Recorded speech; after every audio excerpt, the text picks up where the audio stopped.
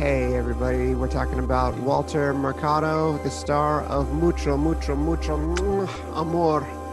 And Keith and Aaron are a little bit younger than I am. I'm 45 years old. They assumed that Walter Mercado was a big part of my life and that I grew up with him and knew him and got my fortune told by him and everything else. And no, I'd actually never heard of him before this documentary.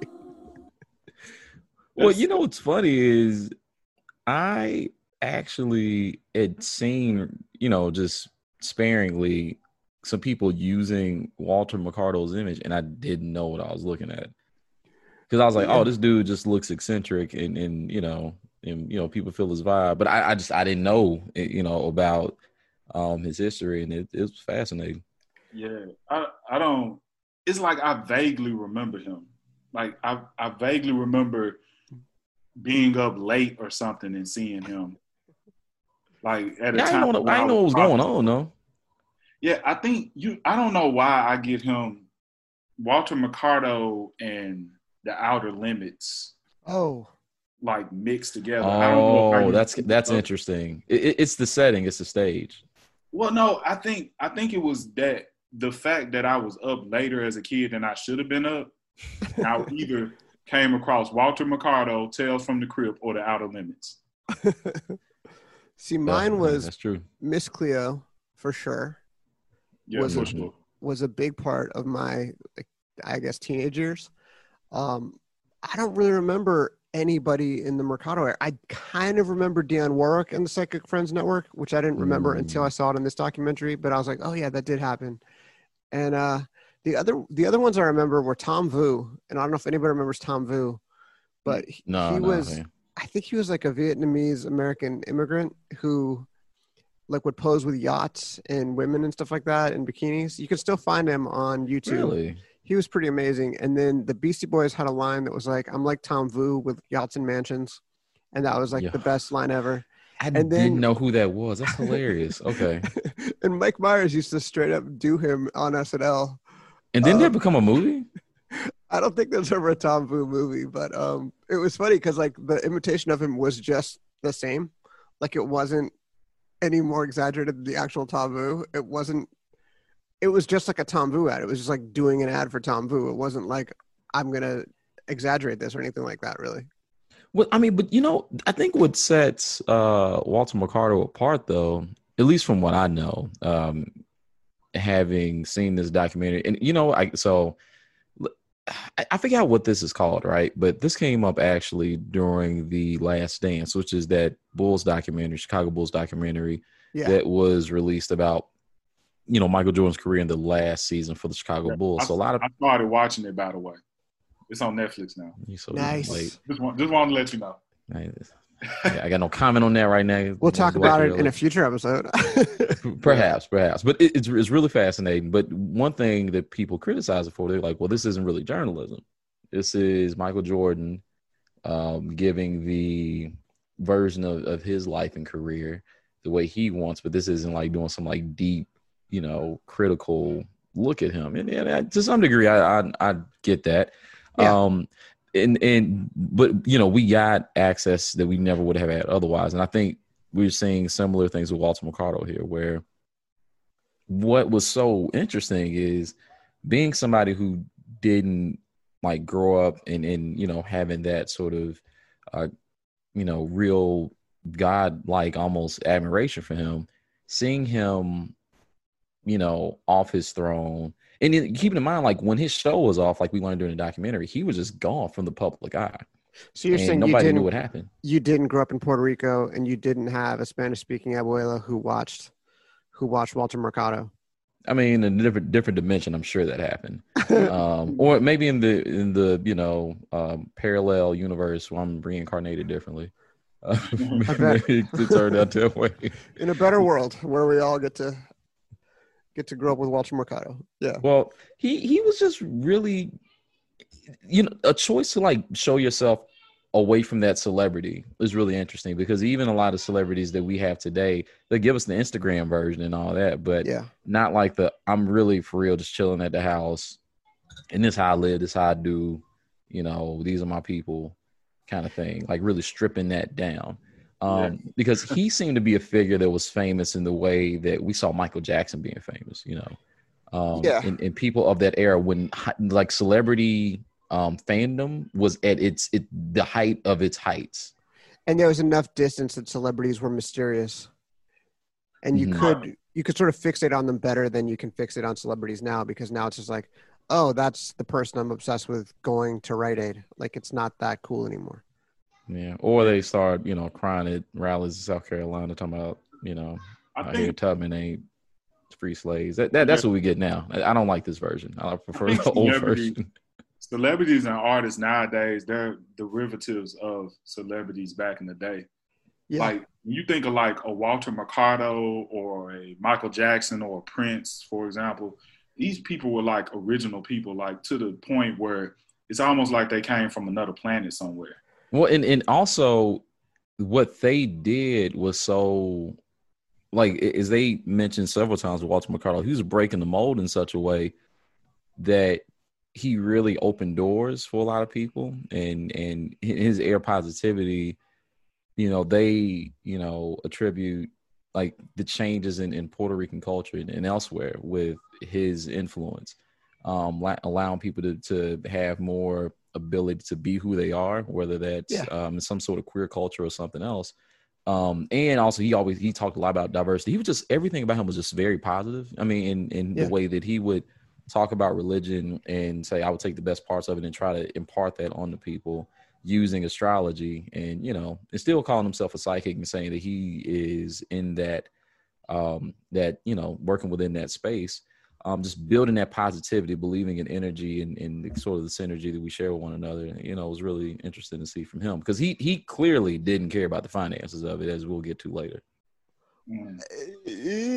I don't know. That's the one issue. When you said that you thought that he might be getting kind of the Michael Jordan soft glove treatment, the one thing I was worried about is, are they not going to bring up the fact that he had this phone line where he would charge people for psychic readings, and probably people spent money that they shouldn't have spent on a psychic reading. And he definitely clearly wasn't honest in his presentation of what he told them, because he'll say like, oh, I never told them you'll win on this date, you'll win the lottery on this date, but then he definitely did. Yeah. Mm-hmm. And the thing about the documentary is, like, I think in a very tasteful way, they did show the whole picture, and they did ask him the hard questions. And I appreciated that, because there was a point when I was just like, I was watching it kind of incredulously, like, how is this guy different than a televangelist? And I actually said to my wife, like, how is this different than being a televangelist? And want me to tell you how it's different? Yeah. Because they read the contract. Because who reads the contract? The televangelists will read the contract. What's the contract? Whatever the hell it is with their money. They don't get swindled this hard. I mean, like, I'm not assuming. No. I'm not saying in his dealings with how he got ripped off by his manager. I'm saying in his dealings with the people. Like, well, I just mean, but see, to me though, it's hard to separate those things. Like, people who are swindlers and really are in it oftentimes more so for the money than other things, they are very detail oriented when it comes to certain things, and the sort of ways that they tell their versions of the truth. It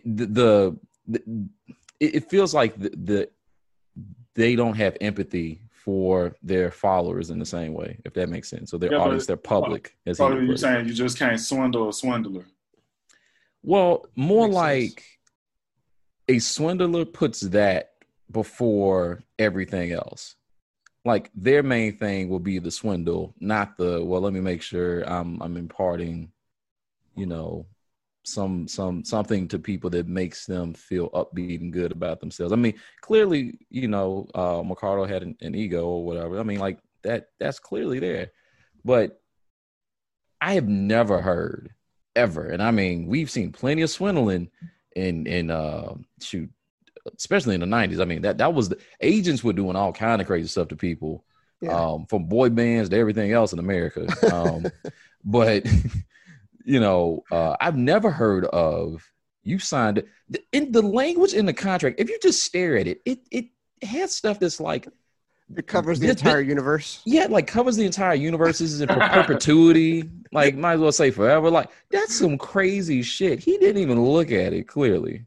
So I guess it's more what I mean. Like he didn't even care. He was very trusting, and a lot of the trust has a lot to do with that too. But it's like, would someone who cared that much about money allow himself to be swindled in that way? Right. But then again, I'm saying that, but this happens to professional athletes all the time. So I just wanted to make that. Please finish your point. I just wanted to actually, I guess, include that as well. I just want to say I want Bill Bakula to represent me in all of my future transactions. That dude does not miss a trick. Because, I mean, in his defense, like we keep saying swindler, but in his defense, like it was all in the contract that Walter signed. I mean, well, swindle doesn't mean you're breaking the contract. I mean more like you understand that this person trusts you to the utmost, and he's like, well, I mean, both parties had competent lawyers who blah blah blah. Like, man, no lawyer, nobody who's even you don't have to be a lawyer to be like, hey, you know what's a bad idea? Signing away your name and your likeness, and he signed away every single piece of the brand, and it had like all possible forms of media included. That was incredible. I call that a swindle. That was on a whole nother level. And I was thinking about to kind of add to Tim's point about what's the difference between him and the televangelist. And I think what we're getting at is that at the end of the day, if you were really trying to exploit people, you wouldn't be the type of person that also allows yourself to be exploited. Because I think to his defense, I think there was a point where he said he didn't really know how much they were getting charged. Yeah. It was just like he was just doing it. Now, one other thing that he did say that I thought was interesting, like I don't believe in psychic readings. I don't do none of that. I listen to people talk about astrology all the time. Yeah. And the only time I ever even talk about like zodiac signs is if I'm dating a girl and she's into that type stuff, and I'd be like, "Oh yeah, our signs are compatible" or some shit. But you gravitate to those kind of women. No, they come to me. But the point. Well, what's your sign? I mean, probably your star sign is such that I'm an Aries. Well, there you go. I mean, probably a Taurus. I don't know what I'm talking about. Yeah, I was going to try to figure it. Well, Scorpio and Taurus are circling Aries. Everybody knows. Yeah. That's funny because my girlfriend is actually a Scorpio. But anyway. See, that's just the stars aligning, baby. Yeah, they just aligned that way. But anyway, I was thinking about like when someone, I don't know if they say in the documentary, but it's pretty much like, what's the difference between a Walter Mercado and a Tony Robbins? Right. And I ain't gonna lie, man, I listen to Tony Robbins like anytime I feel a type of way and I need just a little bit of motivation, I listen to Tony Robbins. Even if I feel like half of what he's saying is bullshit, I feel it and I believe it. And I start to manifest it in a weird, in a type of way. You know what I'm saying? So it is something to be said about a person that gives you that much hope and motivation when you have zero to none.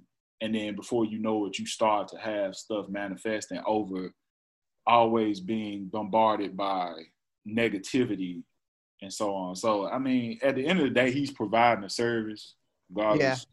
Yeah. I just feel like one of the things too is he is so, I mean, that positivity isn't just through, the messaging on its own, but also I feel like one difference is if he really was trying to do people like that, he would have chose a lane in religion and just stuck with that, like an easy one for Hispanics, whether it's Catholicism or whatever, and just said, all right, I'm going to like ride this out.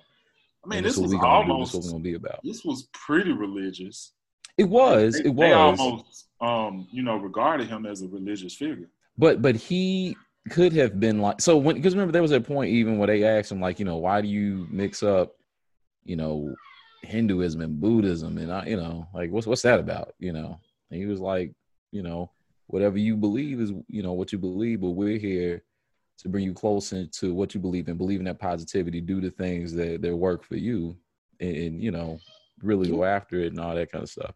You know what just occurred to me when you said that? Like when he said it on, I forget what show it was, I thought like that's some great charlatanism right there. Like to say nobody has a monopoly on the right way to God. And I was like, was wow, it Jorge Ramos? I don't remember who he said it to, but I thought, wow, that is a great line. What a bunch of bullshit. But then that actually is what I believe. Yeah. So, I mean, no, because I believe like if you go to heaven and they're like, oh, sorry, you lived an exemplary life, but you're a Muslim, you guessed wrong. Sorry. I don't think that's really how it works. I think like God, whoever God is like, look, how did you treat other people? Like, how did you behave? Were you a good person? I don't care if you were a Hindu or a Buddhist or Christian or whatever. Like, it's just, were you a good person? I mean, I happen to, like, my door is Christianity, but somebody else's door might be something else. Mm-hmm. I mean, and I think that was one of the things that was, about him. I mean, because look, definitely some of these other people we've been talking about, that's not how they approach that at all. They make sure you got the whole fire and brimstone speech if, it didn't go, a certain way. So, I mean, I think for him to be, an outlet and find a way to bring out the positivity to people was good. And again, see, it was interesting because like what they kept talking about, and it actually was just, they kept talking about him like as an artist, Yeah. And, I thought that was interesting. I definitely think it's fair to put it that way. He started in the arts and theater. Now, the thing is, though, in general, people in art often take their eye off the ball. Even The Last Dance often has a lot of things. It's like what really started screwing up stuff was the business. It wasn't even like the basketball. Yeah. It was all this other peripheral stuff that had nothing to do with what was going on the court. It was important, right? But like, that's not what Jordan's looking. I mean, now he took care of his money in a certain way, and a lot of people have been critical of him for having that be such a focus of his. Like, everybody has a fault or something of some kind. Like, for a lot of people, they thought Jordan did not speak up enough for all sorts of things as it pertained to social, political life. But his money was fine. Like, never had an issue with that. That definitely helped the money. Yeah. Yeah.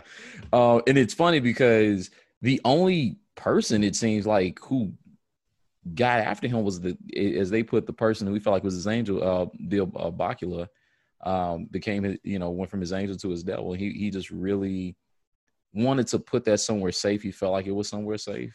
He could trust those decisions to that individual, and it just happened not to work out that way. And that, it's interesting to think what may have happened to him if, somehow Bill Bakula had decided not to go that route and do something that I guess was less stringent as far as what Walter Mercado would be able to do.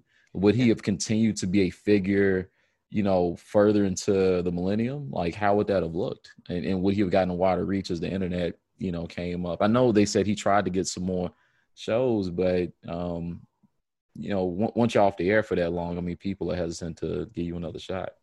Well, the other thing is, this is one of those documentaries that kind of wants to make you feel sad or regretful about how things might have gone. But on the other hand, what an amazing life he had. I mean, he dies at about 88 years old.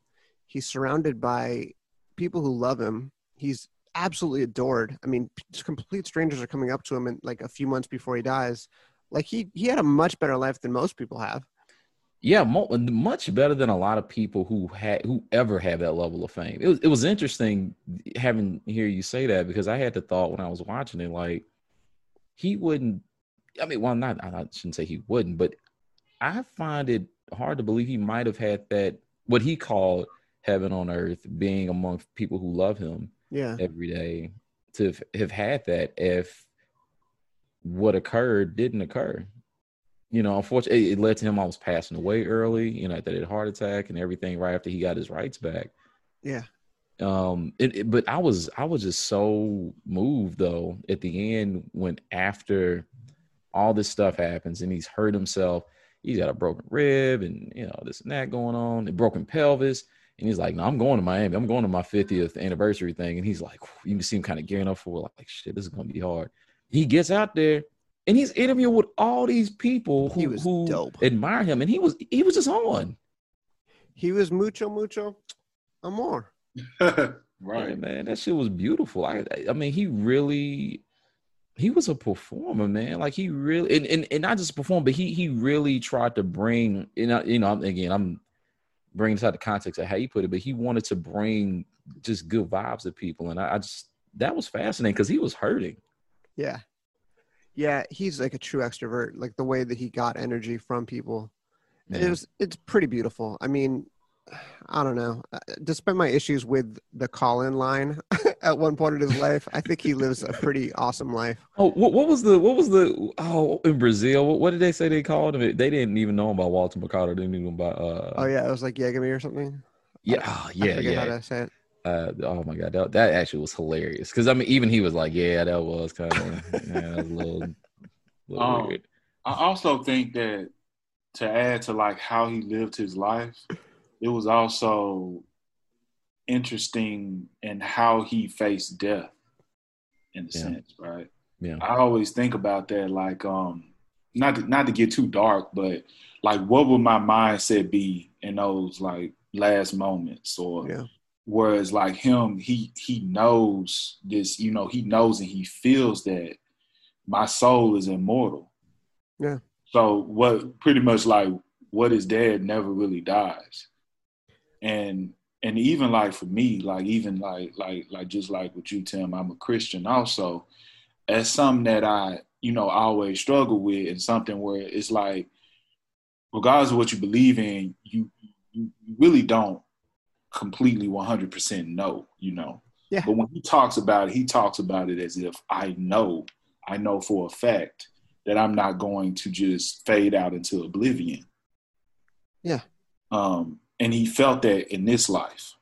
And it might be what kept him so connected to everyone else is because he's connected to them on that spiritual level.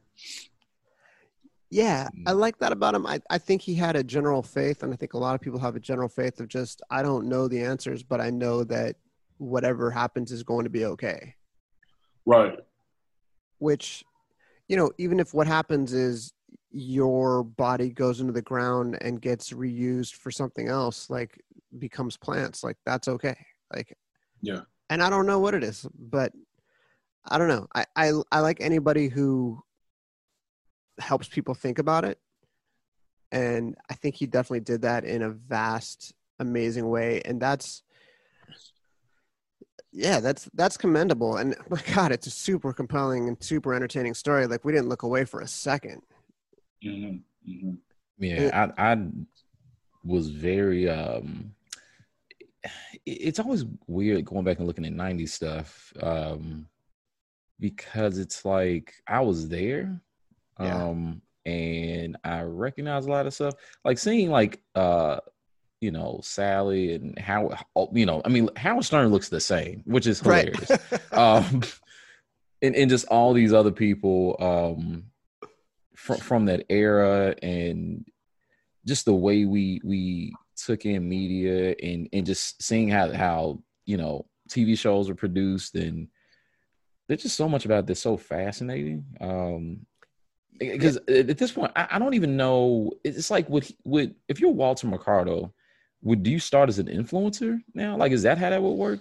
That quote from that dude at the end where he goes, if you can imagine him now, if he was a gender non-binary, asexual, let me read your fortune. If he was 20 years old on Instagram, he'd be the biggest thing. It's so true.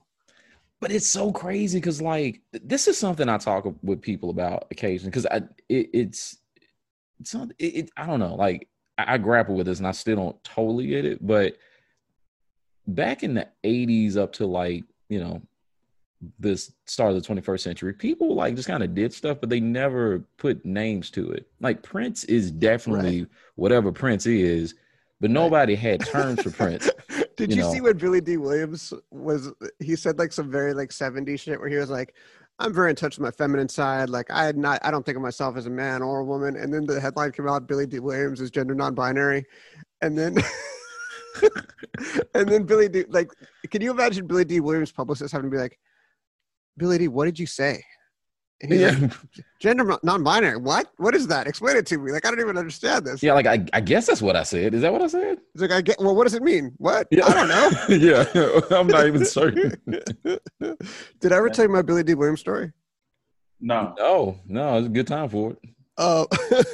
I lived down the street from Bristol Farms in LA, and there were all these celebrities who go in. Bristol Farms is like a super expensive grocery store where it's like you go in and buy like a Coke and then just leave because everything is absurd. It makes Whole Foods look cheap. Yeah. So it was right in the corner, but I pretty much never shopped there except to get the newspaper. And one day, my then girlfriend comes in and she's like, "Oh, hey, Billy D. Williams is up at the Bristol Farms," and like, Empire Strikes Back at that point is definitely my favorite movie. I have, I have like a postcard of Empire Strikes Back on our fridge with Han Solo and Billy D. Williams on it. Like, I think it's like the whole cast or whatever. And I'm like, holy shit, I got to get Billy D. Williams to sign my postcard. So like, I grab it and I run up there, and he's still there. He's like in the frozen food aisle. And he's fucking awesome. Like, he looks like all regal and everything.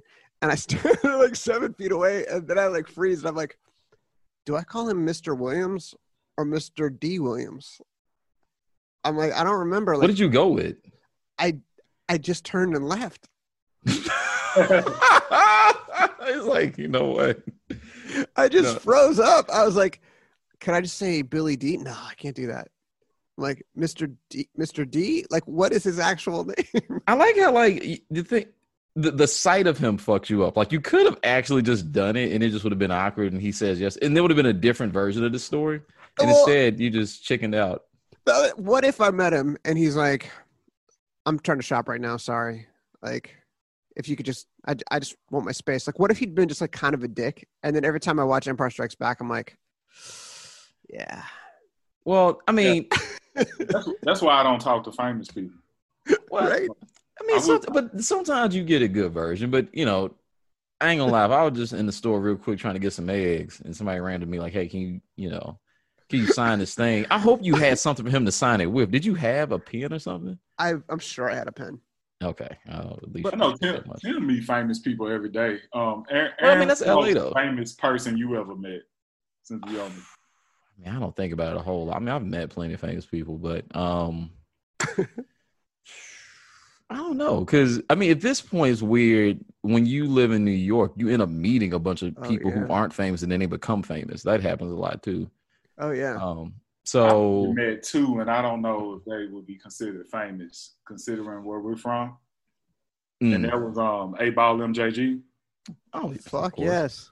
Yeah. And matter of fact, MJG been to my apartment back when I stayed by the University of Memphis. Why? You know what? No, can you answer this? Like, yeah. It was, I mean, so this was my cousin, I guess you could say, was like a protege of MJG. Okay. Like, he'll make beats and stuff for him and stuff like that. And so they were like in the area, and they came over. We smoked and stuff, of course. And we got subs. And I've seen him a few times, like on set for like a music video and stuff like that. And even we had a conversation at one point where he wanted to make a movie, and I pitched him this idea for a script, and he liked it. But I don't know, I pussied out on it, and I actually didn't write the script. So, but it was gonna be dope. Like, he wanted to do something that was like a modern day version of the Mac and stuff like that. So he was a cool guy, man. He's like really super, super down to earth. And I just met A-Ball once. But that's it. That's my famous person story. That's the only person I've ever. I don't know. I wish you would mention this. I mean, I've got some stories, but I can't think of one immediately I can just tell. I've done some funny interviews with some NBA players, but oh, that's pretty awesome. Yeah, that was New York days though. So what? I think one thing that we're talking about artists back in the 90s and before that, I feel, is that what made them stand out was authenticity. Yeah. And I think like now, like even when you think of like TikTok stars and people who are famous from YouTube and Instagram, a lot of them now, I feel like they're just like I said, that derivative of like people back in the day. Like, even when you think of like comedians now, and I'm not trying to take nothing away from these like Instagram comedians, but they not, they're not Eddie Murphy or Dave Chappelle's and stuff like that. You know what I'm saying? They just go on, they do these little skits. It's just a whole different thing that we live in, and people are doing things more so intentional and not so much just doing it because that's just who they are in a sense, right? Like, it's kind of like, I feel like if you, and I could be wrong in saying this, but I think if you met, like if we talking about Prince, if you met Prince, I'm sure he's not too much different from what you think he is, like on stage and stuff, right? Oh, I mean, I heard some weird ass Prince stories. Right. I mean, look, even if we're just talking about the Chappelle show, I don't know if I would have thought that's what Prince was doing. Get certain people grapes out the, dunking on their ass. But I could see that though. I could see that shit. You know what I'm saying? Well, yeah, after he tell it to you, but like, look, that was not in my brain yet. So, Sign of the Times is on Amazon Prime now, and when you watch it and just realize how much better Prince is than everyone else in music, kind of ever. It's stupid. Like, don't even. A lot of people will be like, "Well, Prince versus Michael Jackson. Michael Jackson's a better dancer." I'm like, you should watch Sign of the Times before you commit to that. Like, Prince is so ridiculously talented, and he surrounds himself with so many talented people. Like, Sheila E. is more talented than most people on Instagram now. Kat is more talented, and they're like the second or third person in terms of billing. Like, he's so ridiculously good. We haven't had a Prince in, I don't know. I mean, the only person I ever saw solve racism was Prince. I went to a Prince concert, and I've never seen so much harmony in my fucking life. It was incredible.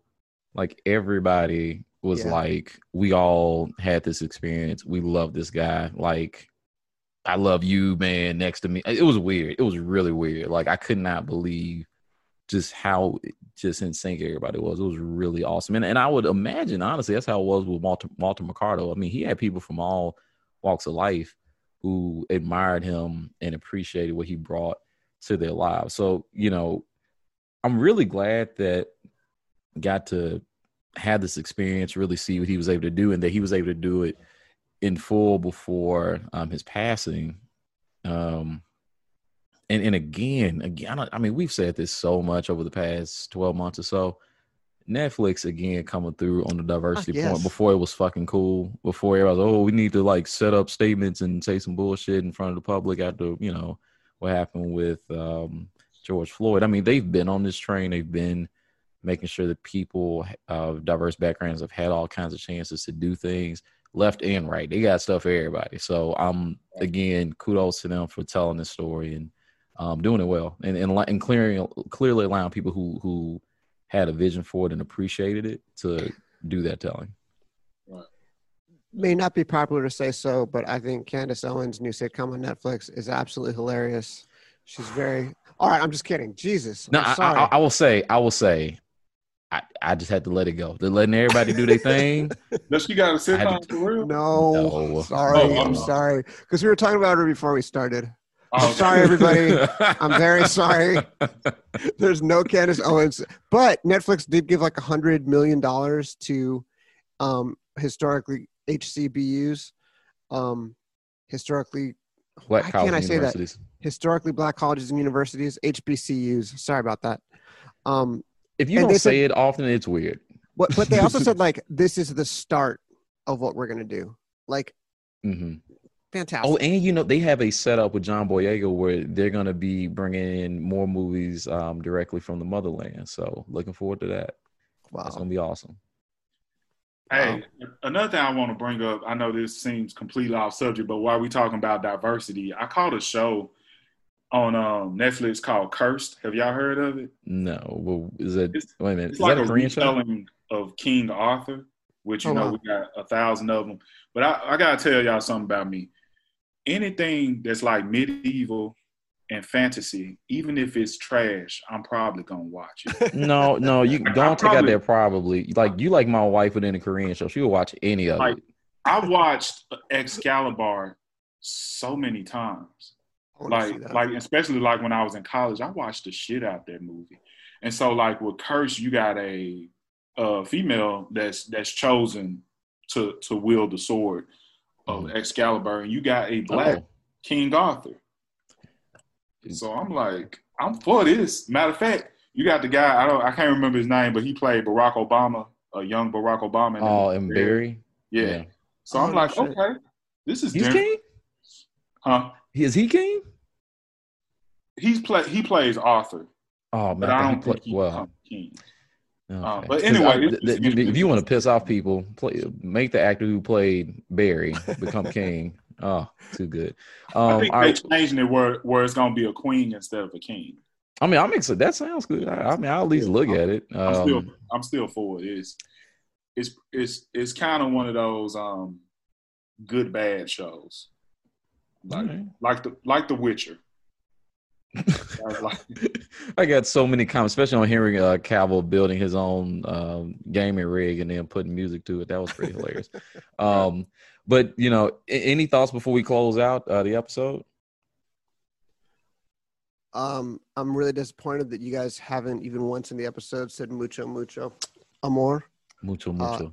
Every amor. time I do it, thank you. Yeah, it's all right. Mine's not as good as yours, man. I got to work on it. Yeah. You practice. You probably practice in the mirror. Practicing for 72 hours straight. Come on. What about you, Keith? Anything before we head out? No. I honestly didn't think I had too much to say about this documentary. I actually watched it a while ago, so and it was surprisingly entertaining, and you put us on game. Yeah, it was good though. Put us up on something new. I also would like to say I it's something about I have an appreciation for any man that dresses up like a wizard, like Walter Mercado, or any man like Prince that's confident enough to wear assless chaps. Hey, we didn't say this, but he was fresh as hell.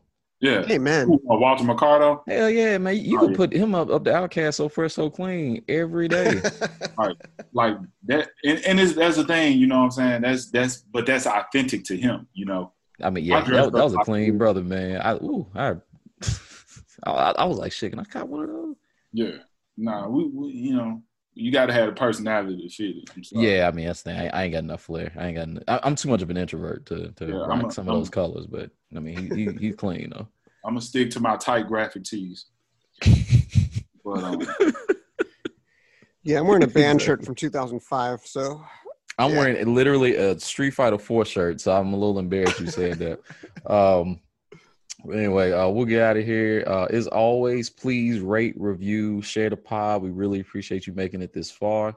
As always, you can catch us each Thursday, and we'll holler at y'all on the next one. All right. Peace. See you. Mucho amor. Ah.